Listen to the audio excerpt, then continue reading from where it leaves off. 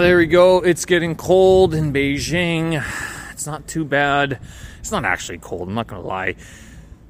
Being Canadian, it's a little bit of an interpretation of being cold. There is snow on the ground. There actually is. I'm looking at it going, shit, there's still snow on the ground. Which is kind of funny because it's like baby snow. It's like a fluffing, a dusting of snow. It's not an actual amount of snow. Like I see what's happening in Winnipeg and Canada in a lot of parts. And it's not. I mean, it's snow.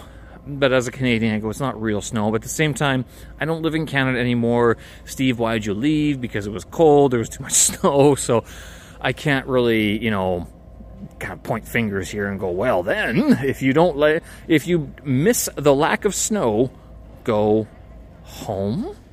Where is home? Folks, it is Thursday, January 20th, 2022. I'm Steven Sersky. Thanks for joining me, and thanks for finding this here podcast. I post this every Monday to Friday, at least I try to, and it's sort of like a recollection of the things that I've done all day, a refresher, a reminder, an inspiration, motivation for myself and for you guys to keep on going, get the things done that you want to get done each and every day. And I live as an expat here in Beijing, China.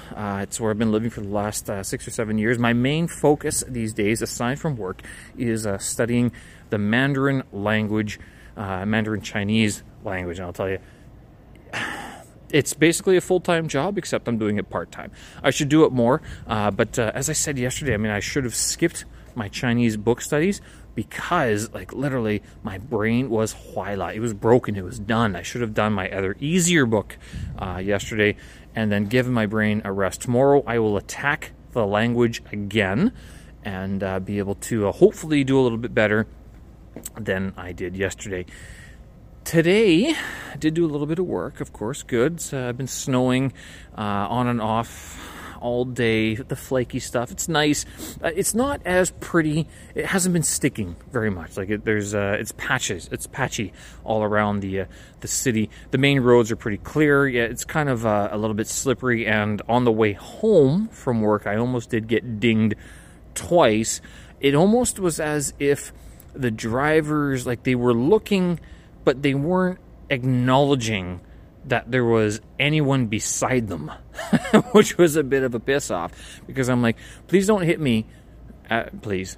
Can you just not hit me today or any day at all? So, so the ride home was a bit treacherous in that sense, almost getting dinged twice, but made it home basically unscathed. Only 1 or 2 middle fingers given, usually being given and being received, whatever. Doku, I guess. But other than that, today's big story is I went to a theater play, and it was I mentioned this yesterday, the Medea play. A 2-night spectacular, two-day spectacle put on by a local theater troupe here in Beijing. Only a 1-act play, 45 minutes. We clocked in 50 minutes, maybe. We clocked in today, although I was talking to the director afterwards, Donnie Fan. Actually, I talked to him, and I got on a recording so you can hear that after this episode. And we clocked in just under an hour. The play, yesterday I mentioned it was an interpretation of the Medea play. So today, after having seen it, it was all in Chinese, which 10% basically I understood. There were subtitles on a screen off to the side, which was good. So I was able to, we were able to understand quite a bit. It was very much a litigation between the two parties, Medea and Jason. Nobody else. It was a 2-person play, 1-act play, 2-person play. And after seeing it, Medea was very emotional. And I kind of see this, and having studied the history, having read the book, having read the ancient Greek, and studying the history of it and everything, and knowing that the original play was written by a guy, and it was all performed by guys, seeing a Chinese woman perform this with the emotionality that she was able to convey, and then understanding that there are women in the audience, you're going, wow, this is a very powerful message. Basically, Jason fucked around on her, and she got pissed off and killed the family. That's in essence what happened. We were debating whether or not she poisoned everybody or she poisoned the the mistress and then cut up the children. Which Euripidean play is it that they all get cut up? I think it's Bacchae, they all get cut up. But Medea, I think they're all just poisoned, and which she revels in this play. And so she tries to convey that throughout the play, like, you're not going to ever find your children again. They're all over the place, basically, which is a terrible thing.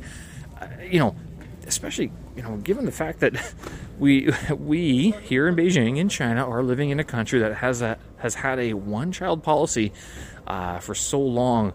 I mean, it's very, very dear. Children are treasured here, very much so. The education system is centered around the children to, helping them progress. And so this ancient Greek play, this interpretation of the litigation of what happens after the original events. Basically, Medea goes on about how, listen, it wasn't just me, it was you. If you think you're blameless, you're a dick and you're wrong. If you want to hear a bit about the play, I did get a chance to speak with the director, Donnie Fan, after the play. I got him to, he agreed to be on the podcast for, I said 30 seconds, and he gave me 3 minutes, which is great. He did explain a little bit about the inspiration and the background of the play and how they interpreted it and why it ended up being only one act, not any longer. And then I also spoke to another spectator and her interpretation of the play, and a female spectator. She gave me some interesting comments about it. I mean, I don't think it's anything too surprising, given that it's like,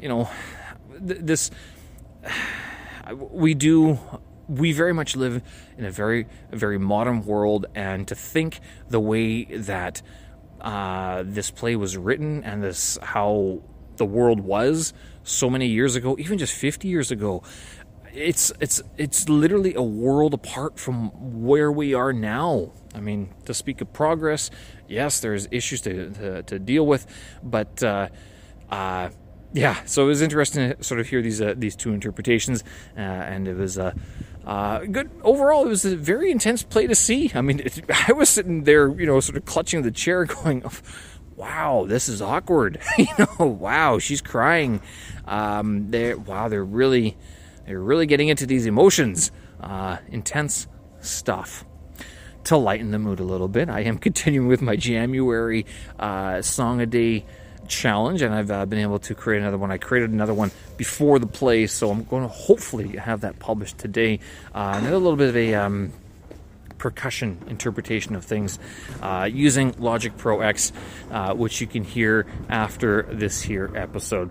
Folks, I'm going to make this a short one because standing outside of Jing'e here in Dongsi in the Hutongs, the folks are waiting inside, so we're going to go have a nightcap and then head on out. I know it's 10 o'clock and tomorrow morning I got to be up, and I'm doing this restricted eating thing, and I did stop eating at 7:30.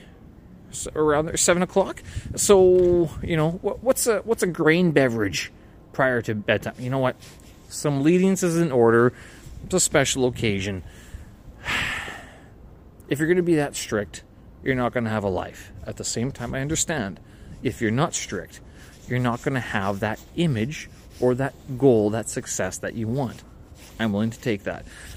I did see a picture, actually, today of a person who was following sort of a restricted eating plan, and looking at it, started from like 90 days down to day 0, and 0 day, it was like he was pretty flat at that point. Looking at myself, I'm going to go, you know what, looks like I'm out of the 3 months, the 90 days that this person was going on it, I think I'm only a third of the way in, 30 days in, so I have 60 days more if I want to get as flat stomached, basically, which is to say, I'm pretty much on track. Do I continue? Do I not continue? That is the question. Not going to hold myself back from living too much, but at the same time, how much do you need to indulge? How much do you need to do before you're like, yeah, I've tried this before, I've had this before, it's great, it's awesome. At the same time, let's try something different. Folks, I'm going to leave it there. Show notes, tracks, up on my website, stevensersky.com. Have a look over there. I appreciate you guys having a listen, tuning in. And if you're in Beijing tomorrow night, one more episode, one more performance of the Medea play, head on over. And they might be performing elsewhere in China, but not guaranteed just yet. Folks, have a great one. We'll talk again. Thanks for listening. Bye-bye. Steve Sersky, what's your name? Donnie Fan. Cheers. So what's your involvement with this I was the director and the writer. Oh, shit. You're like the actual person. Oh, cool. Where was the inspiration for this? It comes from a lot. Myself and my co-director and our dramaturg, our producer, both of us kind of have a background with... I only have 30 seconds. You can take 30 seconds. Okay. You said 30 seconds. I'm like, how do I get this all out? Well, I don't want to take your time. I know you got an audience to talk with here. It's a big question, but basically, I grew up with a single mother. Right. She grew up with I shouldn't speak for her, but I grew up with a single mother, and we had a lot of connections with how we viewed the original play of Medea, and I'm always trying to explore how people kind of... not fall into bad habits. But, I think everybody's pure, as they're born. If we're talking about the nature versus nurture sort of thing, it's where does, how do relationships break down, and where does violence come from? Where does that settle in?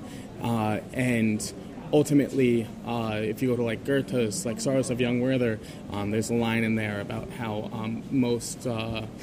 I'm botching it right now. My English sucks in China. But how most problems come from miscommunication rather than from actual ill will or ill intent. And what we had hoped could come through in this play is all about miscommunication. You have two actors, two characters who are in this entire story. They're basically doing their own thing. There's no real connection between them. It sounds more like a litigation argument than anything, because this was based on the original. It's very hard to explain. It's like if you reimagine the original as happening in modern times and then gave it like an alternative ending. Right. Okay. It's a little bit of a. There's a lot of creative liberties being taken. It's more Medea in spirit, and in it's you could call it a character study, I suppose, if you will. So who do you side with in the argument? It's a tough question. I would like to say that what I side with is that in this, if it's an argument, it's that both of them are completely clouded in their minds, and they're both living totally different worlds. And what's happened is from the beginning of their relationship, they've broken down in communication, which has caused them to just live their own separate, selfish, personal lives. And everything that they've done from there, they've blamed on the other when all they had to do was listen. And that's what I think I'm trying to get through. I hope there's some semblance of it. People don't typically watch plays or movies and go home and reflect on it and think, how is that going to change my life? That would be a tall task to do, but that's what I'm hoping. That's my, in a perfect world. I was wondering why only one act? Well, that's our producer's creative choice. As a writer, I could keep going forever. How long could you make this? Because the original was a bit longer, of course. But, yes. What would you do with it if you had complete creative liberty with it? And why settling on the one act? I mean, was it just sort of time constraints, money constraints? If I had complete control, I would probably not have the funding to get the play done. Yeah. So and all artists work within a financial restriction. In a perfect world, this would have started earlier in the story, and it would have ended later. Ideally, when I first wrote the original draft, there was an actual, everything goes off the stage, and you've got a whole court and jury and people there, and there's an actual litigation of their offenses, which would have gone much deeper into their relationship. As it stands, the play is quite heavy. We removed a lot just for the sake of it's. Ideally, I think we were trying to get about an hour. In theater, sometimes it's hard. Their emotions take them, sometimes a little faster, sometimes a little slower. I think because today's day one, I think there was a lot of adrenaline, and it did go a little bit faster than expected. But I think considering how heavy it is, it would have been tough to have people sit through like another 30 minutes of Intense discussion, litigation, intense and action. discussion and litigation.